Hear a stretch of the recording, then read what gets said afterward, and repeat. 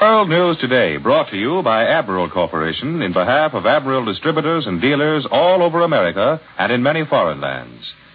By shortwave broadcast, direct from important overseas stations and leading news centers in our own country, CBS reporters are waiting to bring you first-hand news from the world's political and battle fronts. Now, here's Douglas Edwards. On the Western Front today, the Germans have failed in their latest efforts to close the relief corridor to the highway town of Bastogne. American troops have rolled back the enemy spearhead pointed at Sedan. They pushed it back 7 miles, and the front dispatch reports that Allied forces have taken the Belgian city of Rochefort. American and British planes have continued their attacks on German supply points, and 52 German fighters were shot down in air battles today. The fight for Budapest is approaching a climax, with Russian troops cutting down German SS troops to the last man in revenge for the murder of 2 Russian officers who, under a white flag, tried to deliver armistice terms to the German commander. In Italy, the Americans have recaptured Barga on the Adriatic side of the Italian front. In Greece, General Scobie has conditionally accepted an ALOS offer ending hostilities in the Athens area, and tonight, Adolf Hitler will make a speech. And now, news direct from overseas. Over the Army Signal Corps facilities, Admiral takes you now to Paris. Ned Calmer reporting.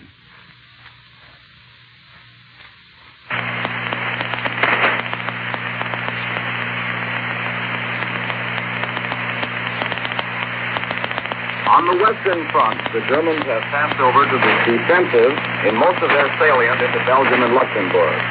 There is no sign that they are getting out. But as our forces hammer at the bulge, the Germans are beginning to dig in. They are now concerned with holding what they have got rather than with continuing the penetration they have already made. This does not mean that the whole German counteroffensive is over. The fact is that the German commander still has some divisions in hand.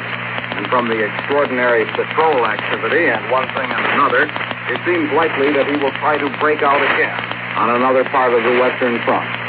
But in the area of the original breakthrough, the German progress is now backward instead of forward. As another year comes to its end and everyone takes stock of the past and looks forward to the future, this New Year's Eve finds the people of France, like most people, disappointed to find themselves still at war, but almost certain that it will all be over in the new year. This year of 1944 has been a momentous one for the French. The hopes which they had nourished for 4 long years suddenly came to pass. The tables were turned.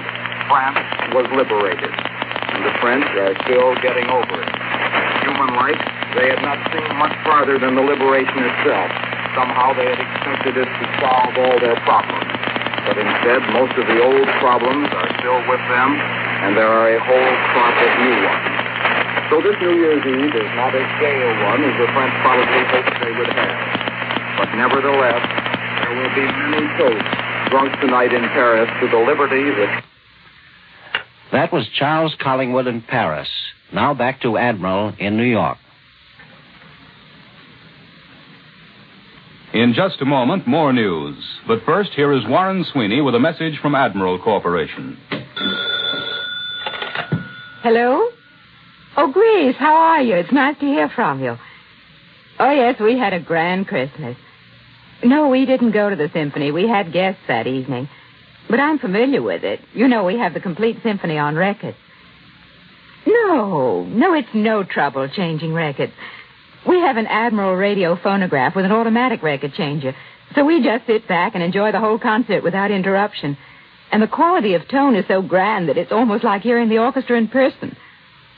Well, Grace, when you buy a combination after the war, be sure to see and hear the Admiral before you buy one. We've had so much real enjoyment from ours. We've never had a minute's trouble with it. It's always worked so perfectly. And that's the kind of praise you hear everywhere from owners of Admiral radio phonographs with automatic record changers. Admiral Corporation is the world's largest manufacturer of radio phonographs with automatic record changers. And you can depend on it.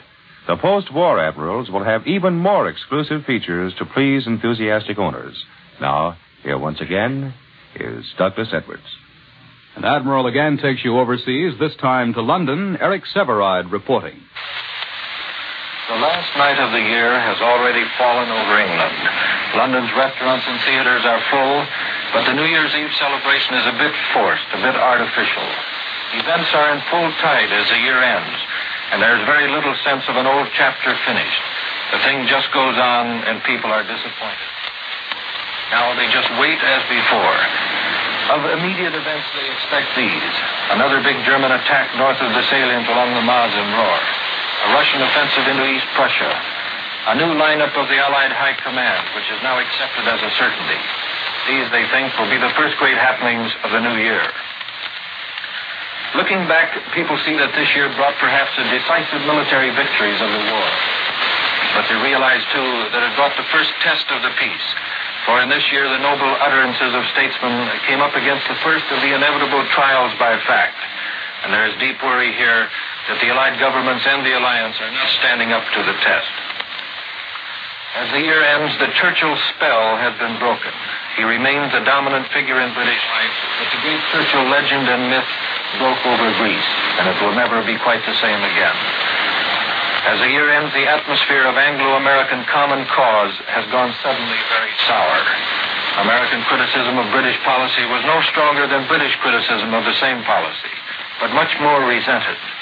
And now even Englishmen deeply attached to America are striking back. They think they have taken a little too much. British people look into the new year confident it will bring peace in Europe, but too disillusioned at the moment to want to predict anything. In this year to come, they hope for answers to two tremendous questions. How far will America go to shape the new world? And what will Britain be in the new world? The smallest of the great powers, or merely the greatest of the small powers? And in those two questions, they feel, are hidden the keys of many, many new years to come. Now we return you now to Admiral. For a report from the Central Pacific and an interview with a Marine Corps major from San Francisco, Admiral takes you to Pearl Harbor. Don Pryor reporting.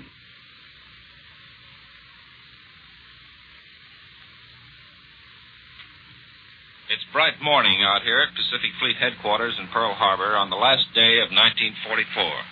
There isn't much spot news in the Pacific today east of the Philippines, because this is one of those interludes between campaigns, a time when everyone in all branches of the armed forces is getting ready for the next big drive, wherever it may come. And it is coming, as Fleet Admiral Nimitz told the Japanese the other day in a special broadcast to the Empire. Until the day that Allied victory is complete, he said, the United States Navy is determined to carry the fighting to the very vitals of Japan. And the Navy, the Army, and the Marines are now in a position to strike wherever the Commander-in-Chief might choose. Repeated attacks have been made already on the Kuriles, the Bonings, the Philippines, Formosa, the Ryukyus, and the Dutch East Indies.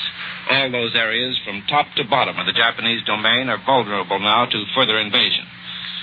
Meanwhile, there's still a vast army of Japanese forces stranded along the path of America's reconquest. In the Solomons, the Marshalls, the Carolines, New Guinea, and the Marianas, on most of the principal islands that we have bypassed. They are cut off from supplies and reinforcements, but most of them still have arms and ammunition.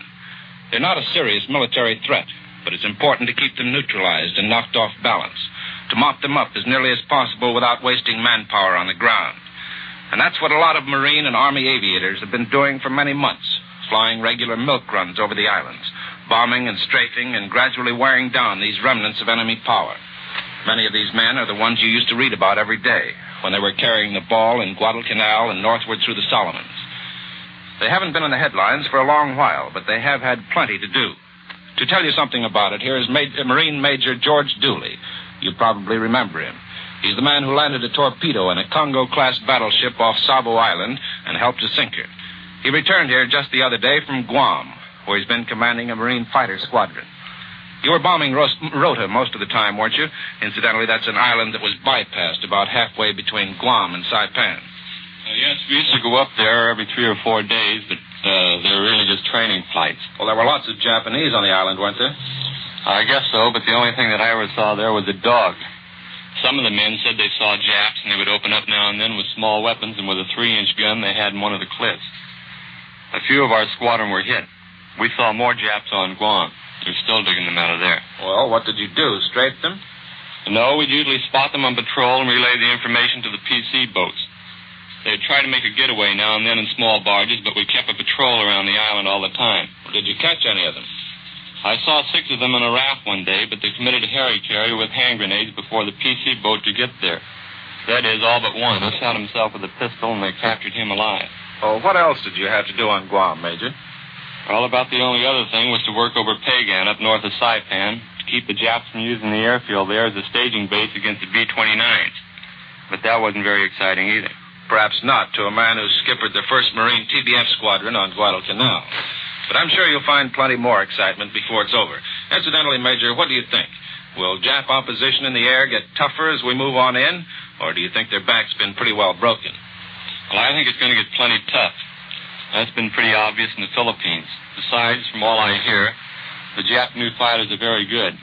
I haven't seen any of them yet, but I've heard about them, and I think they'll give us a strong fight. Oh, but you sound confident about the outcome. Good luck, Major Dooley, to you and your men.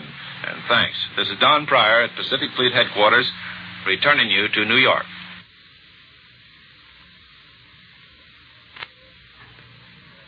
The Brussels radio today quoted what it said was an order of the day from Adolf Hitler, dated November 27th, announcing the death of Field Marshal General Albert Kesselring, the commander of German troops on the Italian front. That has not been confirmed. It's an old rumor, dated November 27th, and it comes by way of the Brussels radio today.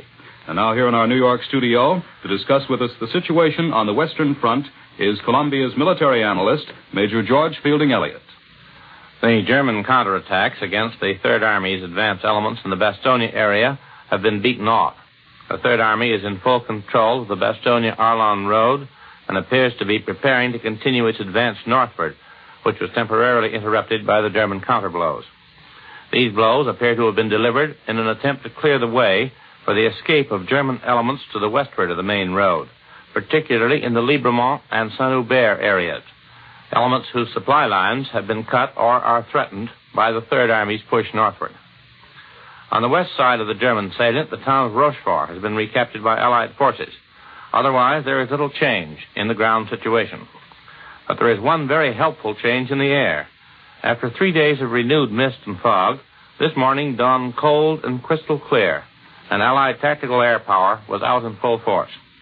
This will not only give our airmen a new opportunity for attacking German ground forces, it will also give our commanders detailed information of the German dispositions, which have been hidden by the elements during 3 days of German withdrawals and regroupings.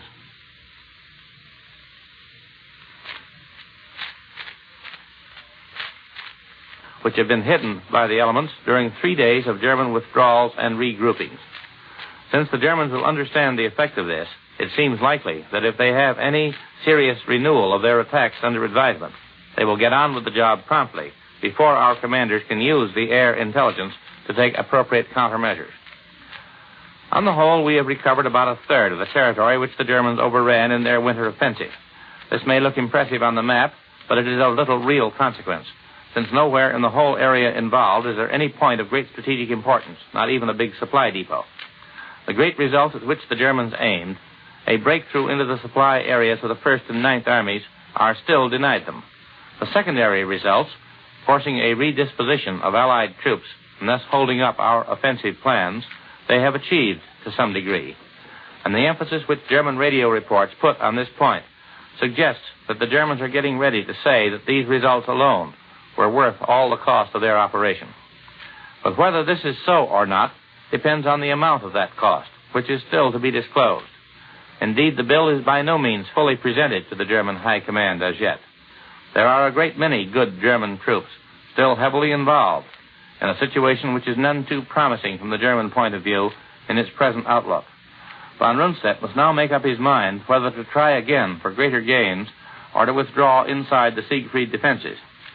In either case, he may yet suffer severely, and we do not yet know whether he will suffer severely enough so that on net balance he will be worse off when the present operation is concluded than he would have been had he never undertaken it at all.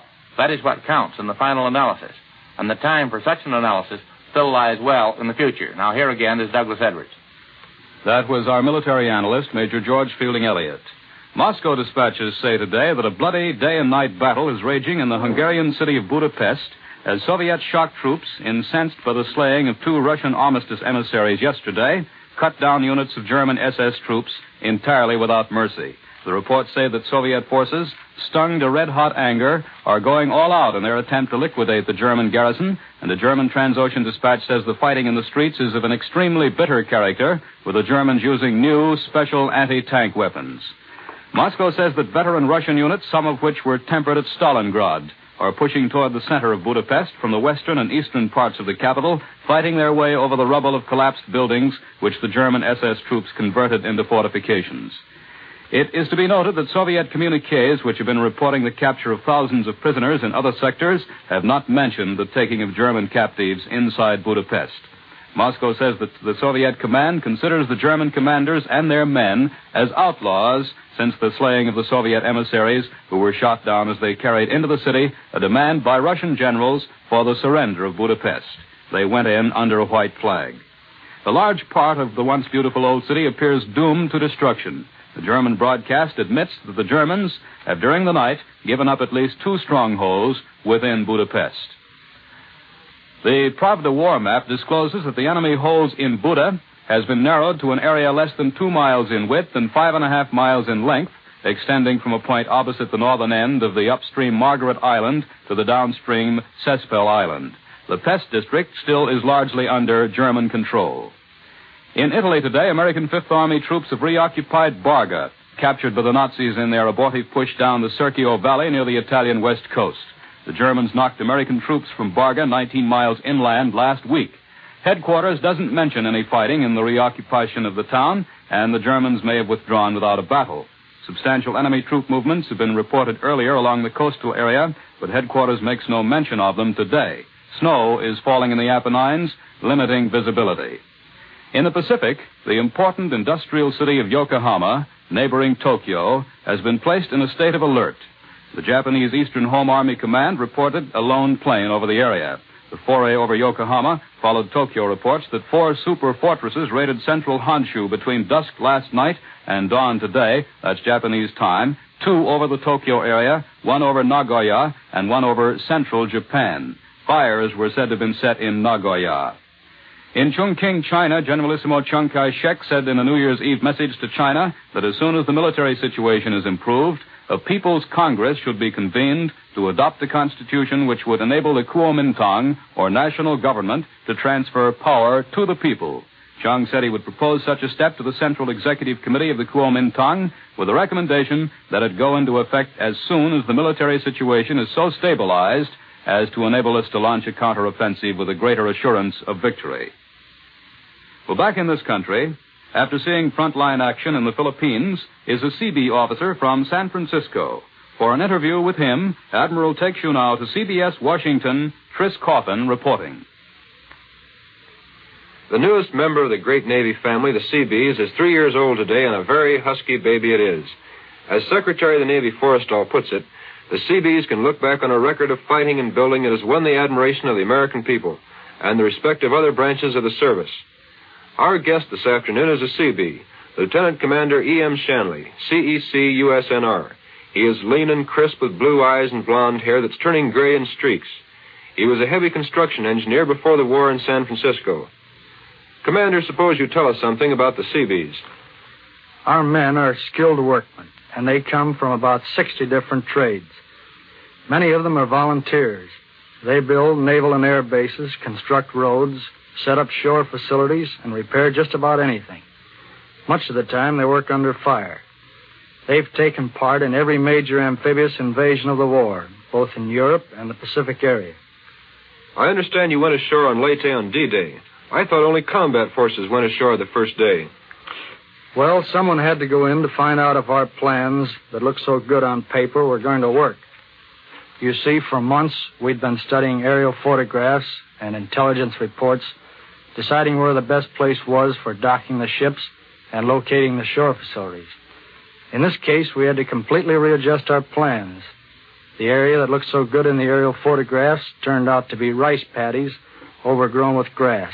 One of my men took a pole and shoved it down 14 feet through the mud and sand. This meant that during the hell and fury of the landing, we had to throw away our plans, figure out something new, and pitch in with a lot of work. You mentioned the hell and fury of D-Day. What does a beachhead look like during those early days? like something out of Dante's Inferno. Shells are crashing. Sometimes the beaches are swept by rifle, mortar, and machine gun fire. The planes are fighting overhead with the Japs doing their best to bomb our positions. On one beach where I was, 50 landing craft and 20 transports were offshore trying to unload. Supplies were all over the place. The rain was coming down in sheets, and the ground was a sea of mud. Deep, sticky mud. There weren't any such thing as roads. As usual, in the early hours of an invasion, there weren't enough men or trucks to move the supplies as quickly as you'd like.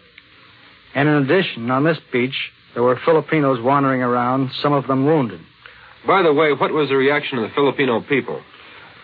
Well, it was wonderful. A lot different than some of us had expected. We'd been worried for fear that bringing the war to their homes and causing a lot of damage would create resentment. But not a bit of it. Whenever the Filipinos saw an American, they would repeat over and over again like a rhyme, "We are very glad you are here." And they were. You could tell it from the way they smiled and looked. Their spirit and courage and obvious joy at seeing us gave the war a little added meaning.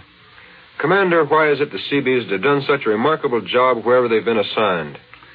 The thing is, they are all skilled men. They have courage and a will to work. It is a real honor to me to be a part of the Seabees. Thank you, Commander Shanley. I return you to Admiral in New York. A disastrous train wreck took place about 14 miles west of Ogden, Utah, early this morning. Between 40 and 50 persons were killed, and an undetermined number were injured when the second section of a westbound Southern Pacific Limited plowed into the rear of the first section. The crash occurred in the isolated marshlands bordering the Great Salt Lake. In this hemisphere, President Ricardo Adolfo de la Guardia of Panama appears to have weathered momentarily the political upheaval which Saturday threatened to come to a showdown when a group of the country's outstanding citizens attempted to force his resignation. And finally, this item picked up by Columbia's shortwave listening station. Our monitors heard the British radio point out today that in his last speech, Adolf Hitler said, "We shall fight until 5 minutes past 12. By an odd coincidence, the Berlin radio announces that Hitler will speak tomorrow morning at 5 minutes past 12, Berlin time. And now, once again, here is Warren Sweeney with a word from Admiral. Surveys show that many of you want your next range to be an electric one. And when you can actually see all the new features and the beauty built into the post-war Admiral electric ranges, you're going to want one more than ever. I'm one of the people you're talking about, I guess. I've never had an electric range, but when I see some of my friends prepare a meal so quickly and with no bother, I'll admit I'm jealous. I want one, too. But I'm going to expect a lot of features and conveniences in my new electric range. You have a perfect right to expect them. Admiral electric ranges will be designed to please Mrs. America. Exactly what features will you be looking for? Well, I want a bigger oven with a light in it. And I want one of those complete meal cookers that'll cook my whole dinner while I'm out shopping. And I want an electric range that's really beautiful with some style to it. Lady, you want a post-war Admiral electric range. Admiral electric ranges will have all the features you've mentioned, plus many more Admiral firsts. Admiral will give you Flexo Heat, which will assure new economy in cooking with no wasted heat.